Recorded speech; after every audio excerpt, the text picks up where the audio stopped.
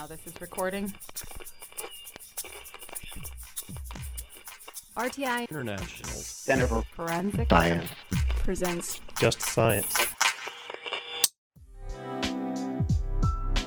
Welcome to Just Science, a podcast for justice professionals and anyone interested in learning more about forensic science, innovative technology, current research, and actionable strategies to improve the criminal justice system.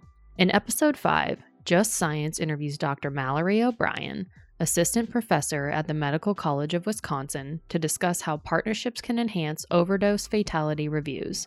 The National Violent Death Reporting System, NVDRS, is the only state-based reporting system that covers all types of violent deaths, including homicides and suicides. It pools more than 600 unique data elements from multiple sources into an anonymous, usable database. Dr. Mallory O'Brien uses her experience with NVDRS to improve the overdose fatality review process. Listen along as she discusses leveraging partnerships to enhance overdose fatality reviews, their impact on communities with substance abuse problems, and the historical context that led to fatality reviews in this episode of Just Science. This season is funded by the National Institute of Justice's Forensic Technology Center of Excellence. Here is your host, Paige Pressler-Jurr. Hello, and welcome to Just Science. I'm your host, Paige Pressler-Jurr, with the Forensic Technology Center of Excellence, a program of the National Institute of Justice. Our topic today is the critical importance of partnerships, including medico-legal death investigators, to overdose fatality review as part of a community strategy for innovative overdose prevention and intervention. We hope this discussion will provide ideas and guidance for communities such as those with the Bureau of Justice Assistance, comprehensive opioid, stimulant, and substance abuse program funding to enhance their efforts to support implementation or expansion of data integration across agencies and systems to better identify target population needs and resource gaps, as well as improving program planning and decision-making. Here to help us with the discussion is Dr. Mallory O'Brien, who consults on national overdose fatality reviews. Welcome, Mallory. Hi, Paige. It's so good to be here.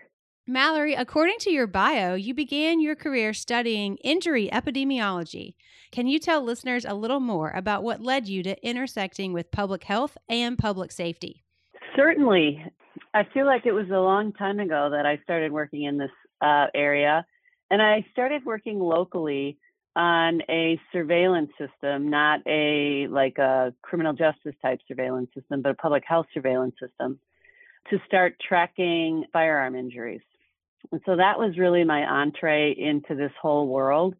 I am trained as an epidemiologist, and so straddling the public health and public safety worlds has really been what I have done for my entire career. And interestingly, not only do I do that in my professional life, but in my personal life. My husband is a prosecutor, and so even at home, we're straddling public health and public safety. So what led you to your current national role supporting overdose fatality review? Well, as I mentioned, I started working locally on a surveillance system for firearm injuries. And that led me ultimately to the development of a incident review process for homicides, again, locally. And I had been doing that for many years. At the time that I started overdose fatality reviews is when the overdoses were really starting to pick up. And so I was thinking about how do we apply a model that we knew was successful for reducing homicides? How do we take that and apply that to overdoses? And so from there, I created an overdose fatality review process for the state of Wisconsin, where we piloted in a couple of jurisdictions and expanded. And then I went to the national level working with the Bureau of Justice Assistance and the Centers for Disease Control on developing the national overdose fatality review curriculum. I hope our listeners are ready to hear about the critical role that partnerships, including those with medico-legal death investigators, are to a multidisciplinary approach to conducting confidential reviews of fatal overdose cases to inform local overdose prevention planning. But first, I'd like to provide our listeners with the historical context that led us to fatality reviews. So, Mallory, can you tell us about the National Violent Death Reporting System, or NVDRS?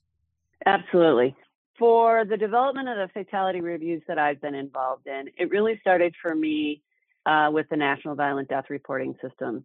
I had worked with my colleagues at the Harvard Injury Control Research Center and the Centers for Disease Control on developing the National Violent Death Reporting System. And I'm sure many of the listeners, if not all of the listeners, are familiar with NVDRS because their information is paramount to be included in NVDRS. And one of the things that's awesome about the National Violent Death Reporting System is that it pulls information together from multiple sources on violent deaths. So it pulls information from the death investigation community, it pulls information from law enforcement, and it really allows state agencies and the Centers for Disease Control really to get a more complete picture of what's going on with violent deaths in their communities and across the United States.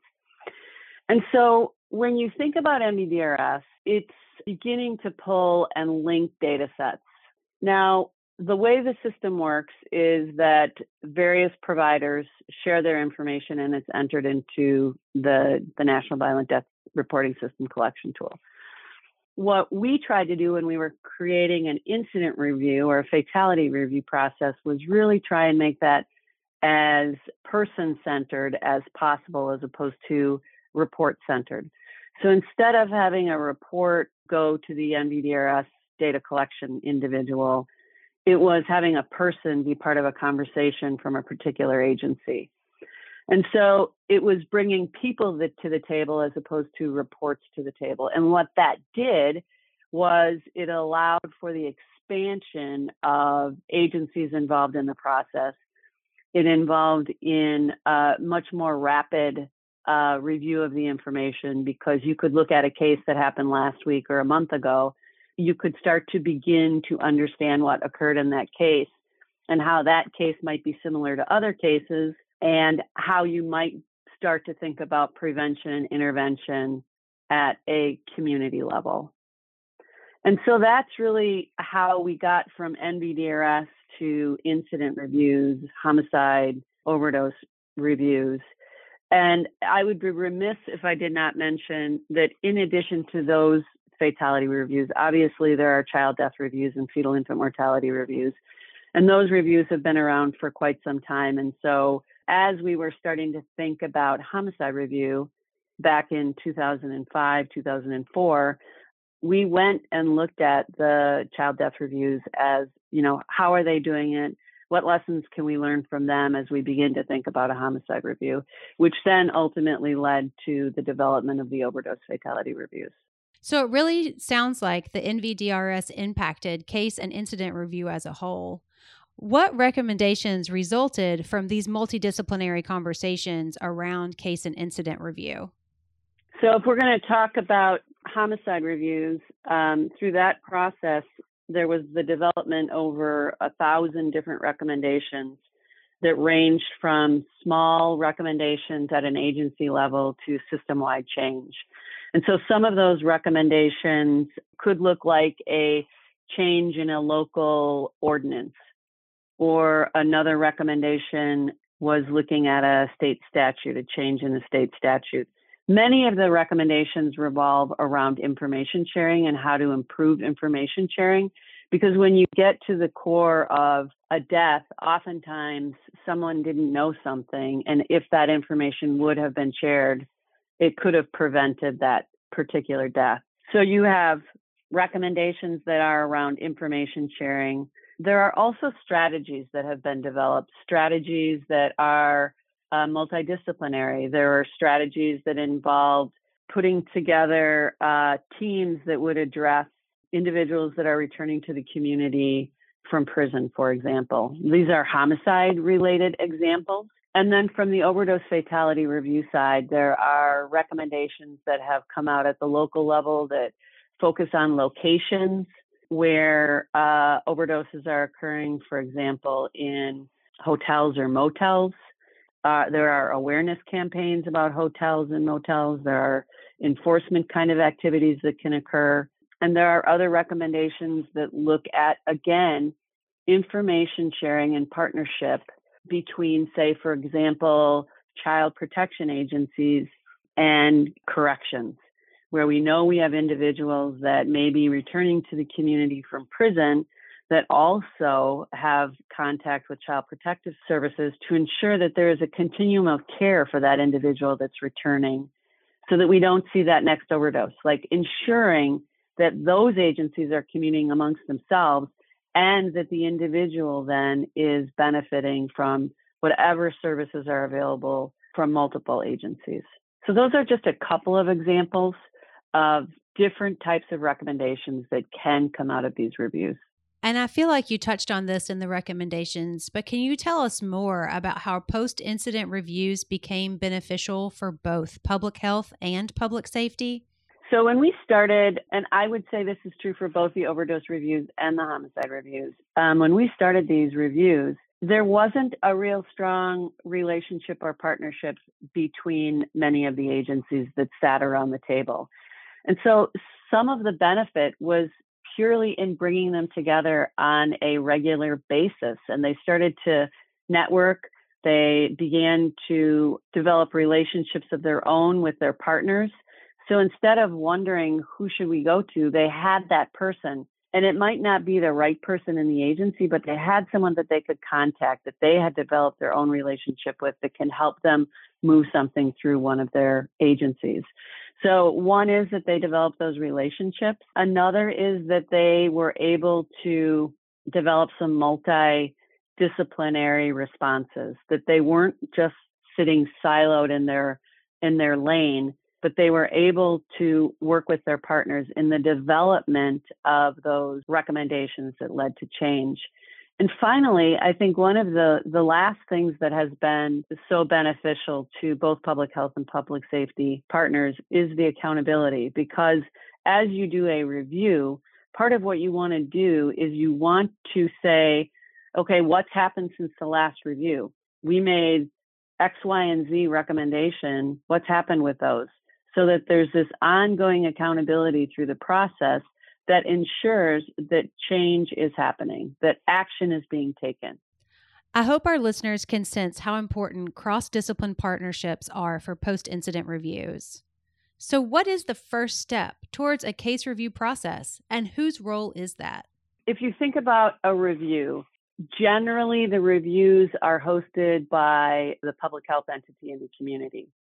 So you'll have public health or potentially a medical examiner or coroner's office taking the lead. Generally, those are the two lead agencies in a overdose fatality review process.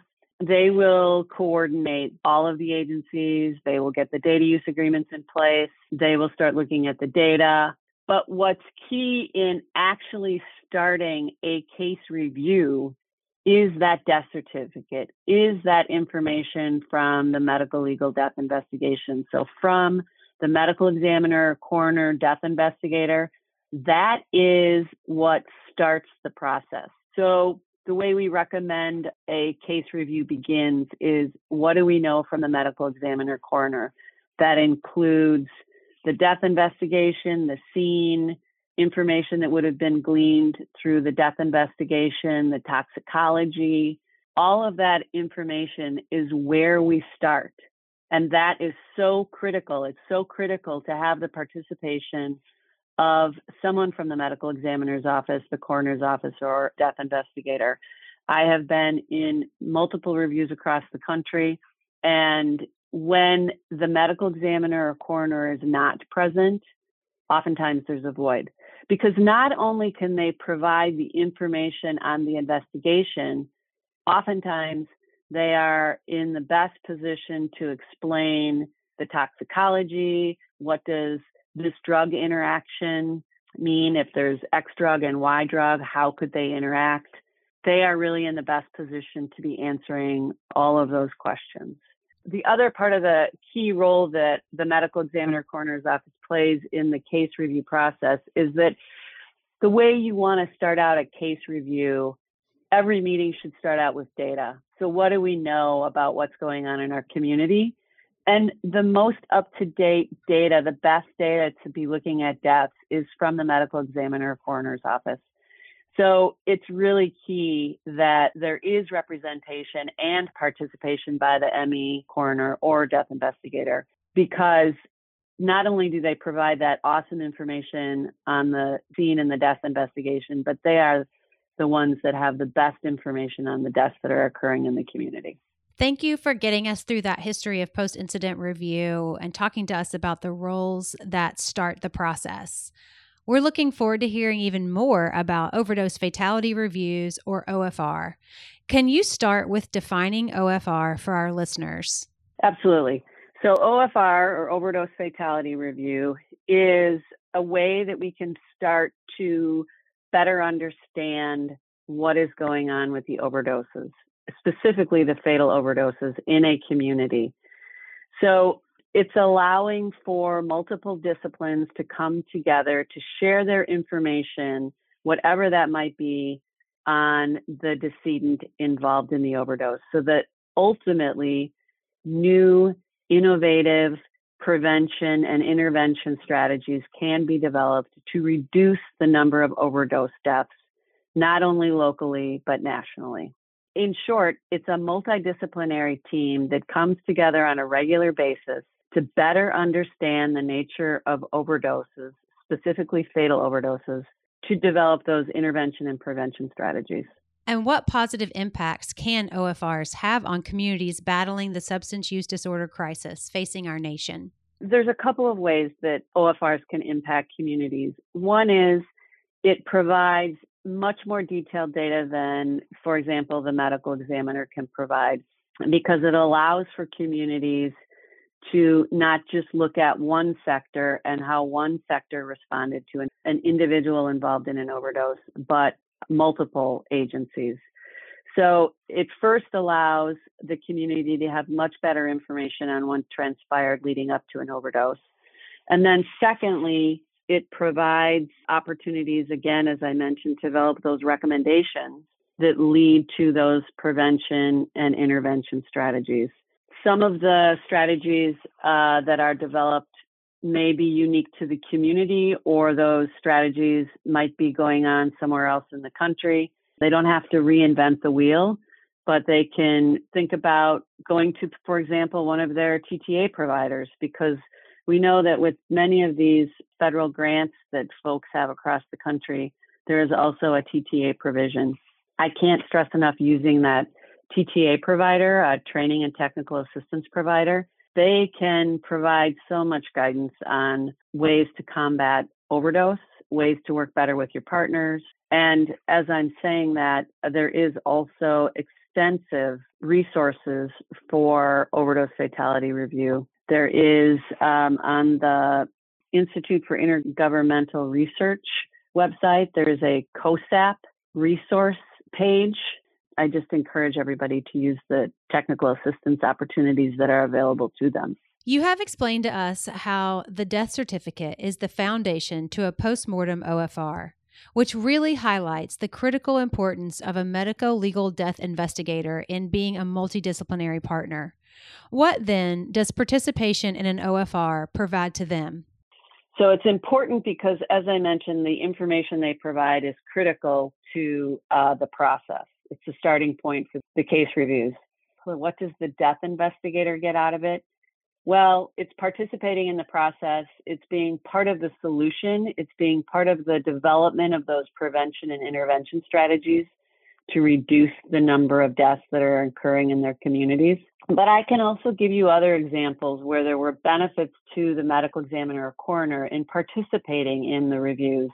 It led to opportunities for them to receive additional funding for things that they needed in their offices. For example, I know there was one medical examiner's office that was part of a overdose fatality review team that needed assistance with toxicology. So there was a grant that was written, and part of it included additional staff for the medical examiner's office. In that same proposal, there was the addition of a social worker to be working with the families of the victims.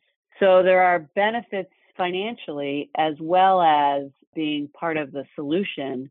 The other thing I think it brings to the medical legal death investigator is the opportunity to learn more about how others are interacting with the overdose victims prior to the event. That is one of the things that I've seen happen over and over again is individuals go into these reviews and into these multidisciplinary teams thinking they know what another agency does and how they can or should be interacting with that agency. And oftentimes there's way more opportunity than they understand. And so coming together on a regular basis, as I mentioned, develops those relationships, but it also allows them to see how they can expand their interactions and relationships and how they can be part of more of what's going on in their community. What are some challenges of successful overdose fatality reviews that you'd like to highlight for our listeners? Some of the challenges that I've seen, one obviously is the lack of participation. If you're missing one of those key players in the review process, you're often missing that chunk of information.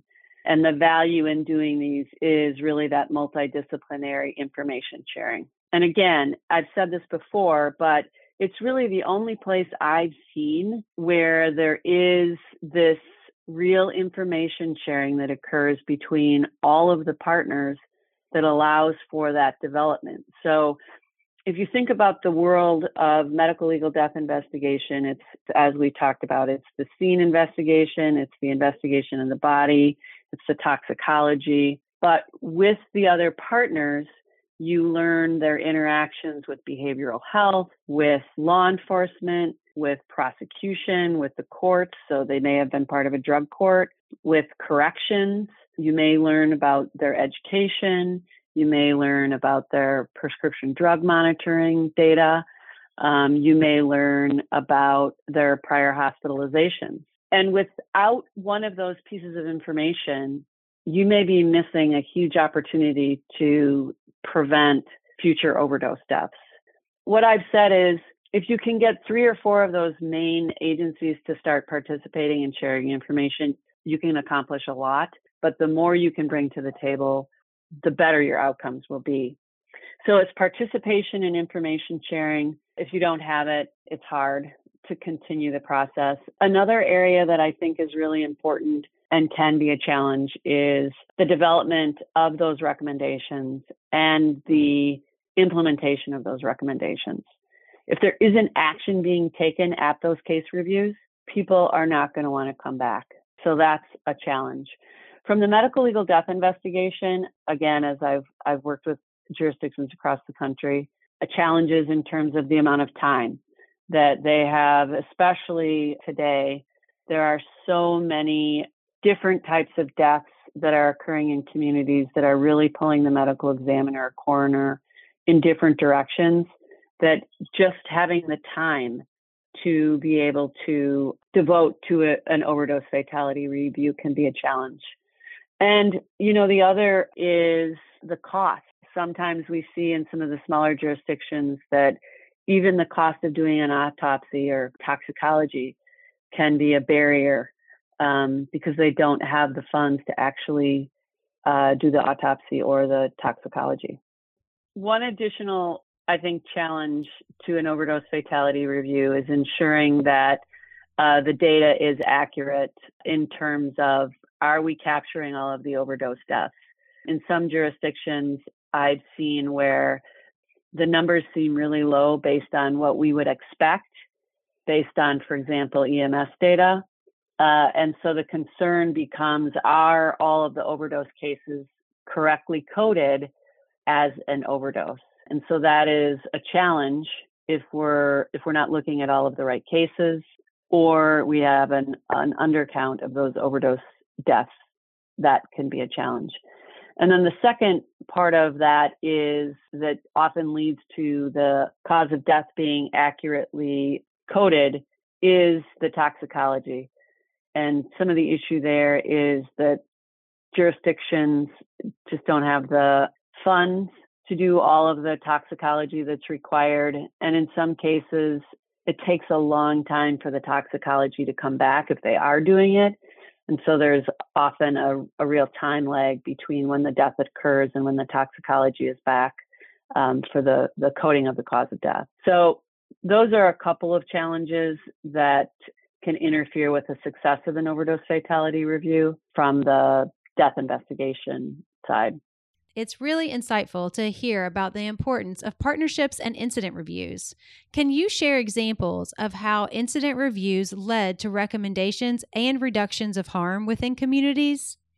Paige, that's an excellent question. Let me first start by saying that from the homicide review process, there was an evaluation that was conducted by a couple of my colleagues, one at the Harvard School of Public Health and the other at the Kennedy School of Government at Harvard. So again, thinking criminal justice and public safety, that was included in the evaluation component. And that evaluation showed that in the districts that participated in the reviews, there was a 52% decrease in the monthly counts of homicide compared to a 9.2% decrease in the districts that did not participate in the reviews. Now, obviously, that's a statistically significant decrease, and that led then to the expansion of the homicide reviews citywide.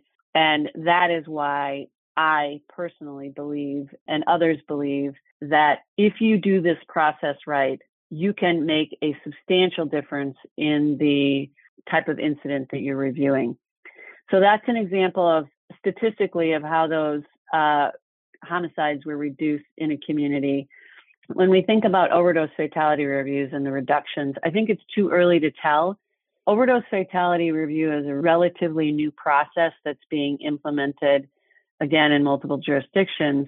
But I think it's too soon to be looking at it from an evaluation perspective. There are efforts underway, both to begin to look at the success of the OFRs.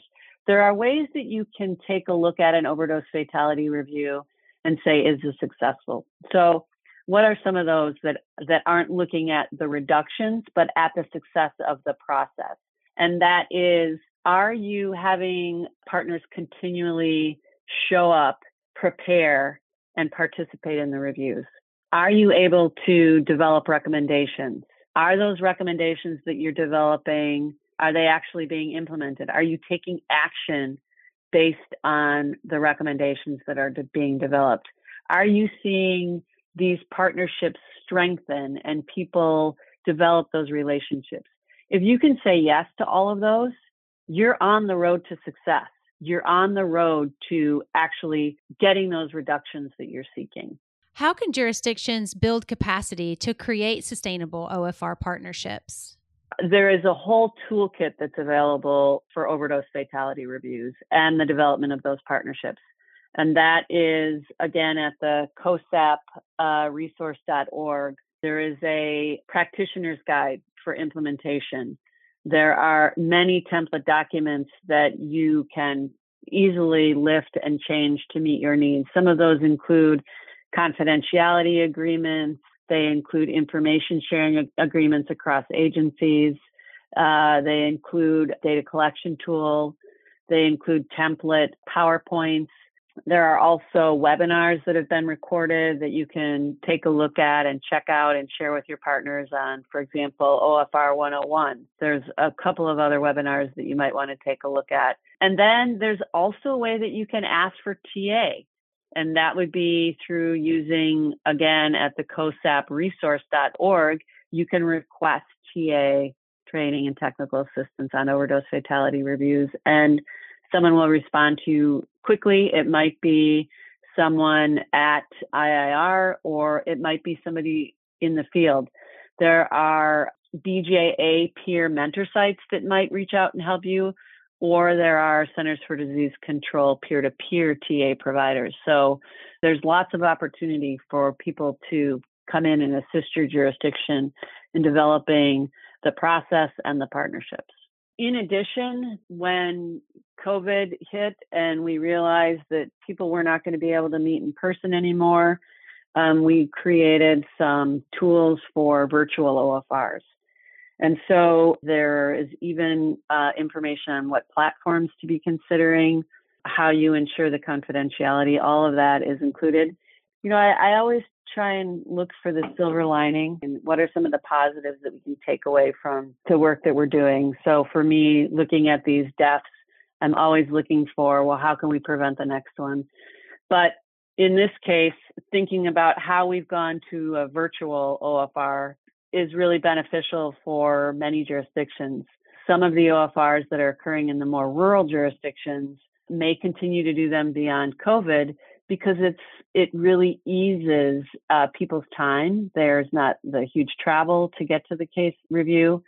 The one downside, obviously, is there's a lot that can be gained from being in a room with other individuals. And as a facilitator, sometimes it's hard to read the room if you can't see someone fidgeting or them kicking their feet under the table and whatnot. But I think in the long run, for some jurisdictions, they may continue to do the virtual meetings because it just is easier for everybody. But that's one of the benefits I think that we've seen is that it allows more jurisdictions to actually do the reviews in a timely fashion.